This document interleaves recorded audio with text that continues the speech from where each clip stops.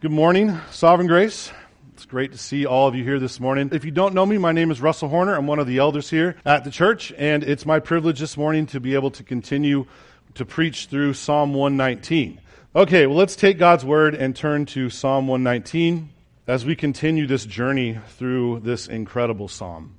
We are on the second stanza this week, verses 9 to 16, which is the Beit stanza. Last week, the first 8 verses was the Aleph stanza. It might say like Bet or Baith on top of your Bible there as the heading, but that's just the second 8 verses. And remember, this is an acrostic poem. In Hebrew, each verse begins with that Hebrew letter, that Beit letter. We don't see it in English, but it's a beautiful thing, and it's a way to memorize this psalm. And it is well worth our time to study it, even memorize it, because it teaches us about the value and glory of God. So let's read God's Word together, verses 9 to 16, and we'll dive in. Let's hear the word of the Lord. How can a young man keep his way pure? By guarding it according to your word. With my whole heart I seek you.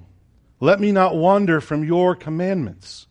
I have stored up your word in my heart, that I might not sin against you. Blessed are you, O Lord. Teach me your statutes. With my lips I declare all the rules of your mouth. In the way of your testimonies I delight as much as in all riches. I will meditate on your precepts and fix my eyes on your ways. I will delight in your statutes. I will not forget your word. Let me pray. Father, what a blessing it is to know that you are not silent, that you have not left your children in the dark, but you reveal yourself through your word. And you use your word to change us and transform us into the image of Christ. Father, we ask that your Spirit would do that this morning, that we would attend to your word, that you would weed out any distractions about things going on around us or what we're going to do later. Lord, help us to delight in your word together. I pray that it would be displayed in our life as we worship you. Please incline our hearts to your word. Open our eyes that we may see and understand what your word has to say. Unite our hearts to fear your name. And Father, satisfy us in the morning with your steadfast love, that we may rejoice and be glad all our days. Amen. Well, just a few months ago, I became a parent of a teenager. Yeah, I know, right? It's hard to believe. My oldest son, Elliot, turned 13.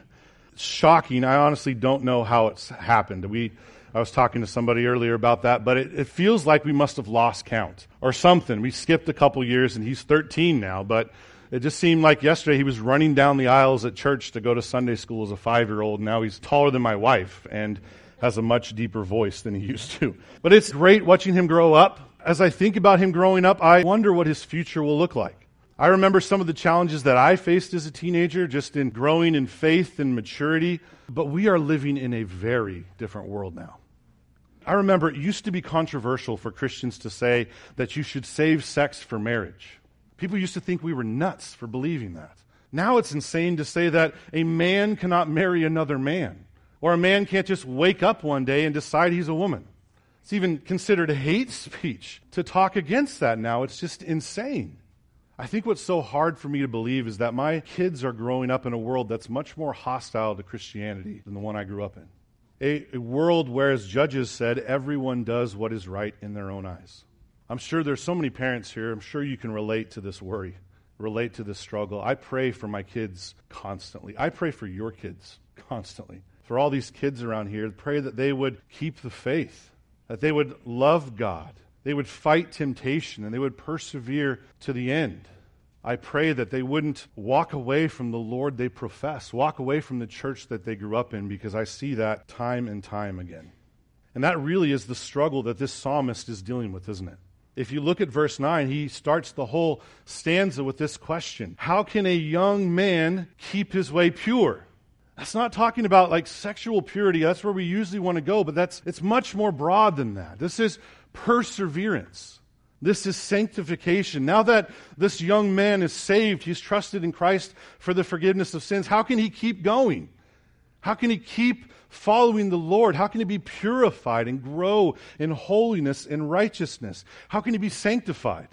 How can he attain that blessed life we talked about last week in the first 8 verses, where he's devoted to the Lord and blameless and upright in heart. Isn't that what we want for our kids?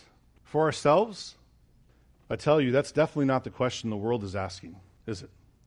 The world doesn't care one bit about purity and holiness. It's actually preaching the opposite message in every way. The world will tell you to live it up now. Do what feels good. You only live once. YOLO. Is that even a thing anymore? Shaking head. I'm so old, it's passed by before I even realized it. You only live once. The world will still tell you that, though. Don't worry about purity. Don't worry about holiness. Don't worry about God now. No, now is the time to be irresponsible. Now is the time to be immature. No, grow up later when you're old and boring, and then you can follow God. It's what the world will say. And young men in particular seem most vulnerable to these lies. That's why they're addressed in this passage. If you don't believe me, just look at the world around us. I feel we are blessed here at Sovereign Grace to have many young men that are actually seeking the Lord, are trusting in Him and growing in holiness. But godly young men pursuing holiness and purity, you can just ask the ladies in this room, they're hard to find. They're becoming more of an endangered species in some ways. Lured away from God by money and sex and popularity and a number of other trivial idols, and it's so sad to see. Now, even though this verse addresses young men in this kind of catechism-like question, it doesn't mean that young women and older men and older women are off the hook. Because every single one of us, old or young, are still sinners, aren't we? We are sinners by nature and by practice. And just because you come to Christ and you trust Him in faith doesn't mean your sin just magically disappears. I wish that was the case. So every Christian needs to ask themselves this same question. How can I keep my way pure? How can I persevere in holiness to the end? And this verse answers the question it asks, doesn't it? Look at verse 9. By guarding it or keeping it according to your word. Do you hear what the psalmist is saying here? You want to know how you can persevere? You want to know how to keep the faith? You want to know how to grow in holiness and righteousness? Here you go. That's what he's saying. Here it is. This book is the key. This book keeps you and guards you by the power of the Spirit to the end.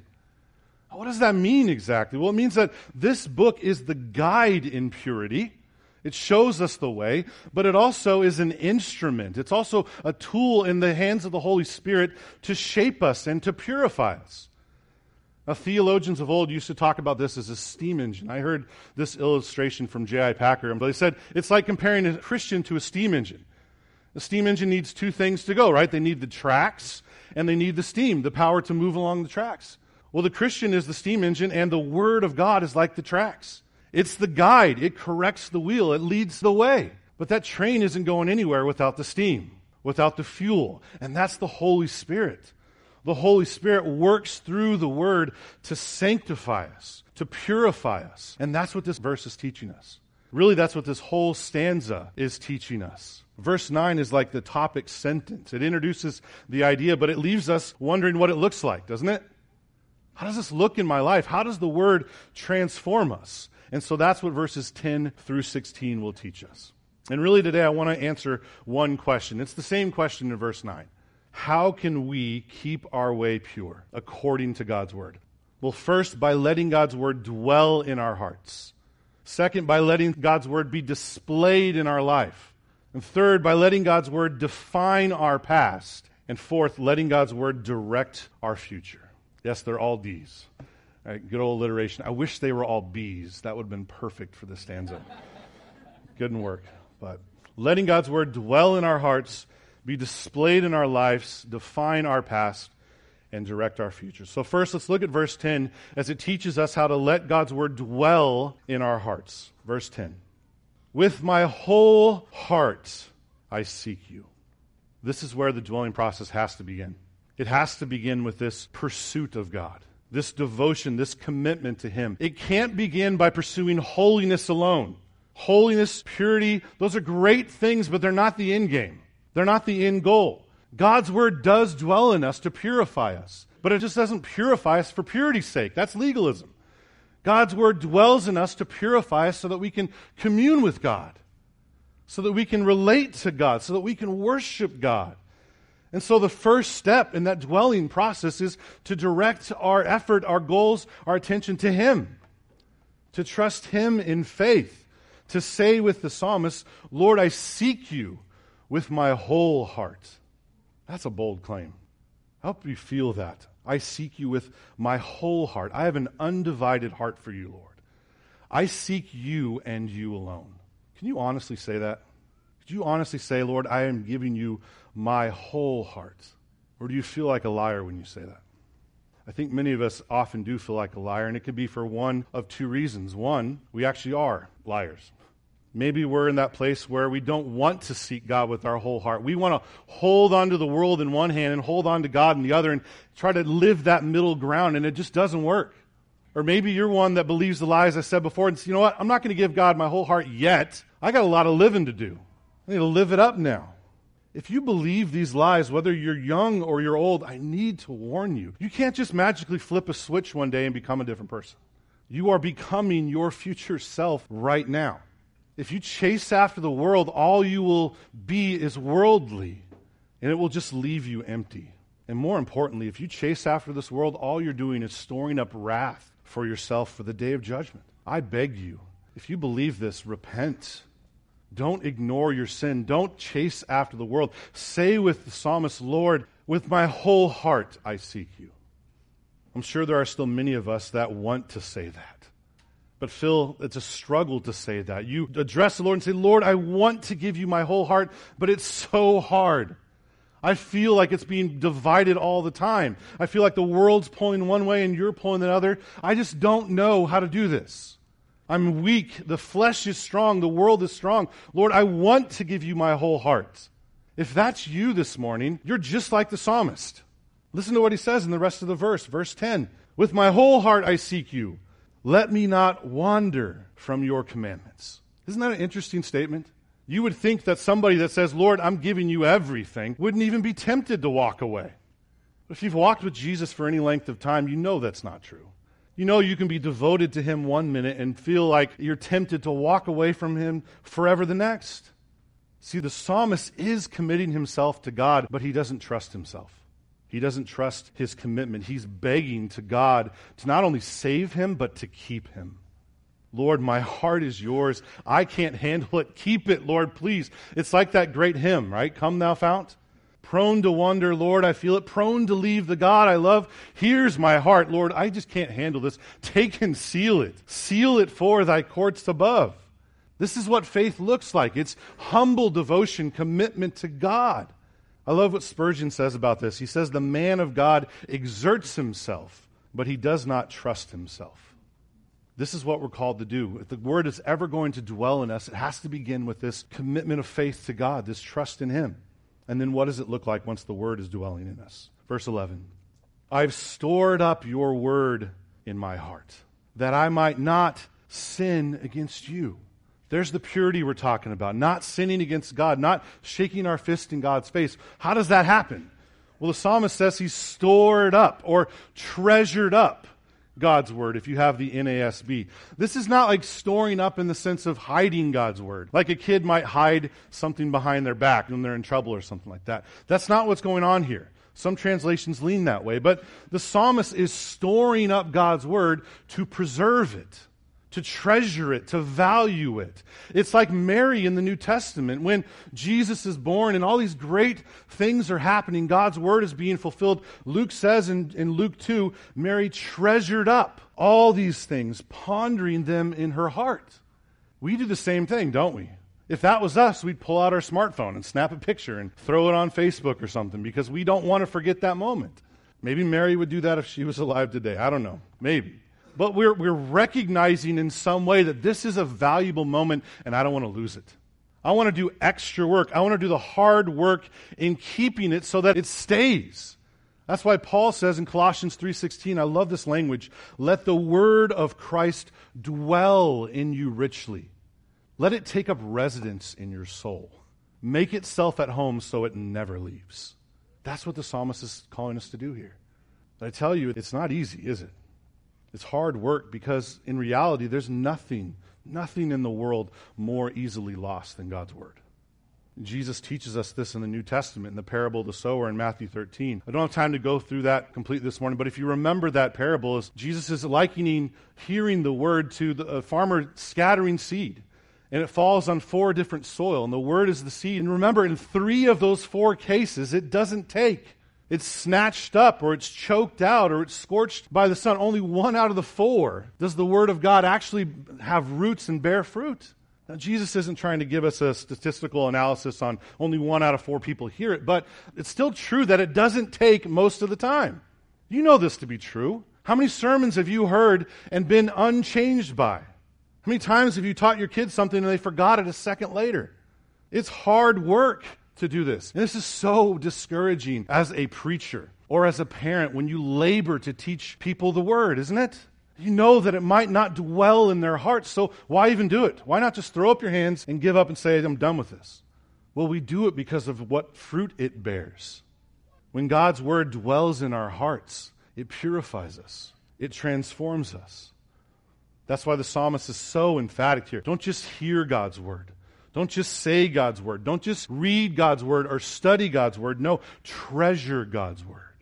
Let it dwell in your hearts that you might not sin against God. Is this our practice as a church?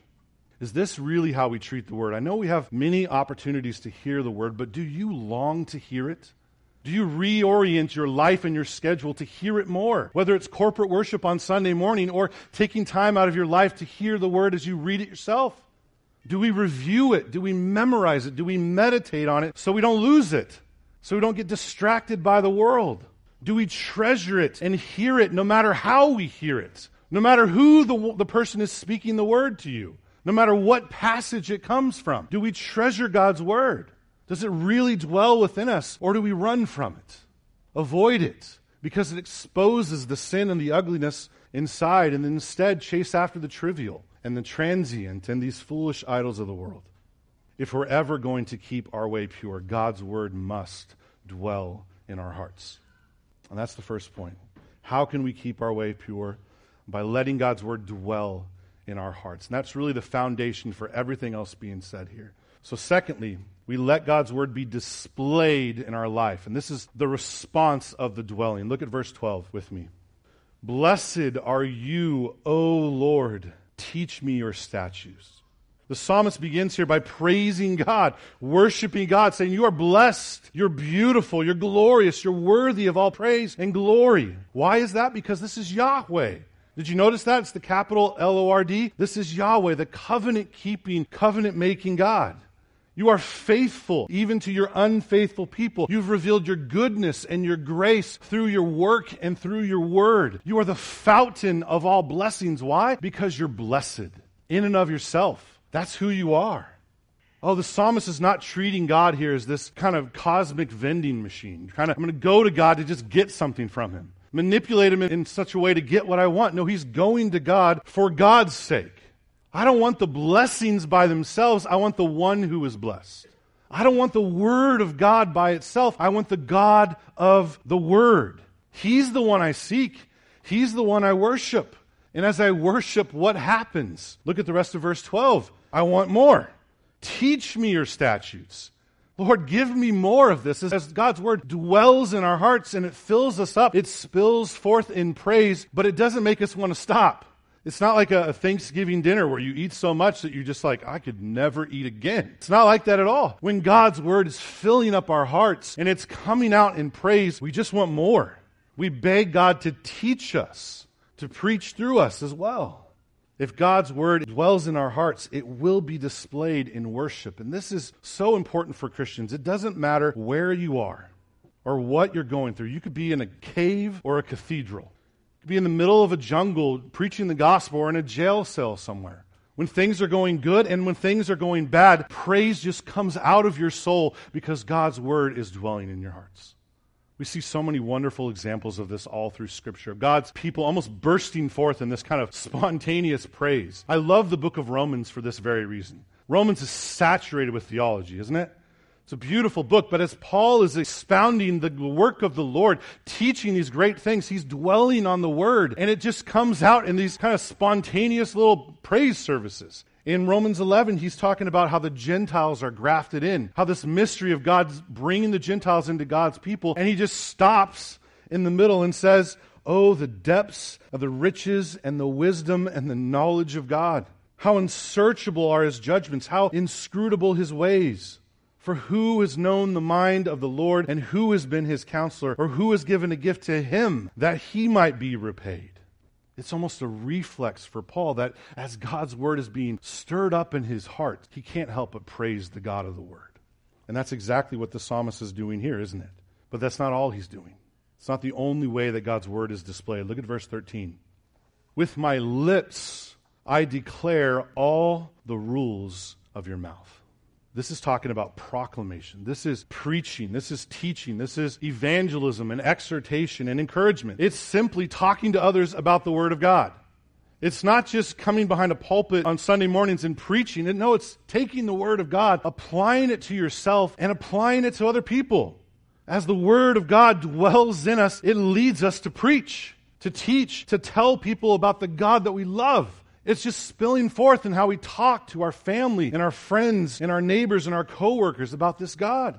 It's almost uncontrollable because it's so much filled up our hearts. It pours forth in praise and in preaching the word. Oh, brothers and sisters, does this describe you? So filled with God's word, it's just constantly overflowing with praise and proclamation. It impacts everything you say and do. Or would people look at your life and say, you know what? They know the word. They don't love the God of the Word. As James says, they deceive themselves because they are hearers only and not doers of the Word. Well, please hear me. If your study of the Word doesn't lead you to praise, to proclamation, and to hunger for more, then God's Word is not truly dwelling in your hearts. How can we keep our way pure? By letting God's Word dwell in our hearts, be displayed in our life. And number 3, by letting God's word define our past. Define our past. Verse 14. In the way of your testimonies I delight, as much as in all riches. Well, the psalmist is at it again. He's delighting, he's treasuring God's word. But did you notice there's something different about this verse? What is he delighting in? It's not the testimonies themselves, it's the way of the testimonies. This new way, this blessed life, this holy life that God has given him. That can sound really funny to us, can't it? I mean, who likes rules? None of us like rules. How could the psalmist say, I love your rules. I delight in the way of your testimonies. I delight in all of this. Well, C.S. Lewis illustrates this beautifully, I think, when he says this. Delighting in the law is like finding sturdy, level ground after taking a shortcut that has gone awry. You ever taken a bad shortcut before? I have many times in my life. One particular time I'm reminded of, actually. You probably can tell this by looking at me, but I'm not a big fan of hiking. I hate it. I do. I don't get it. If you're going to take a walk, why walk up a hill? Why not just walk where it's flat, right? That makes sense.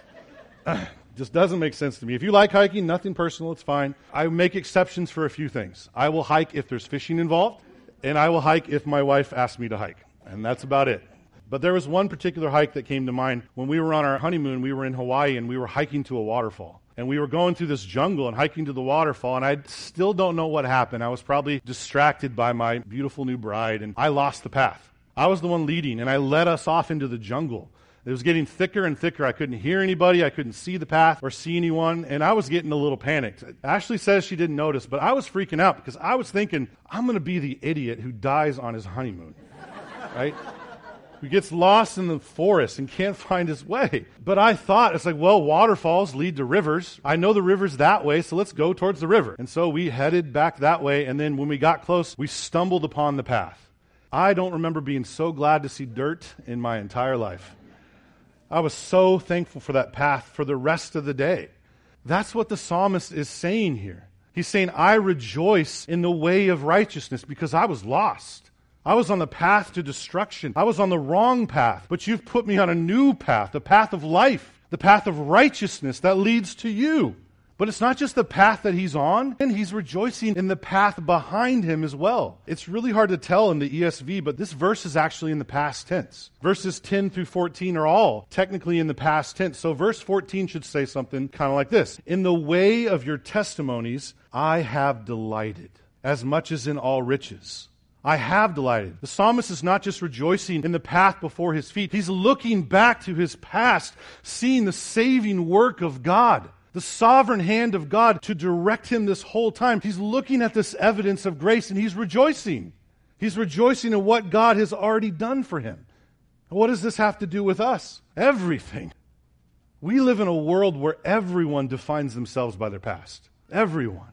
We're victims of our past, of past trauma or past failures or past decisions. Our world teaches you that if you have problems, look in your past to find someone or something to blame.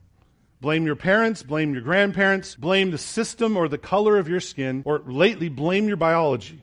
Whatever it is, you're not the problem. It's your past. This is the air we breathe in this victim culture, isn't it? And it can so easily seep its way into the church.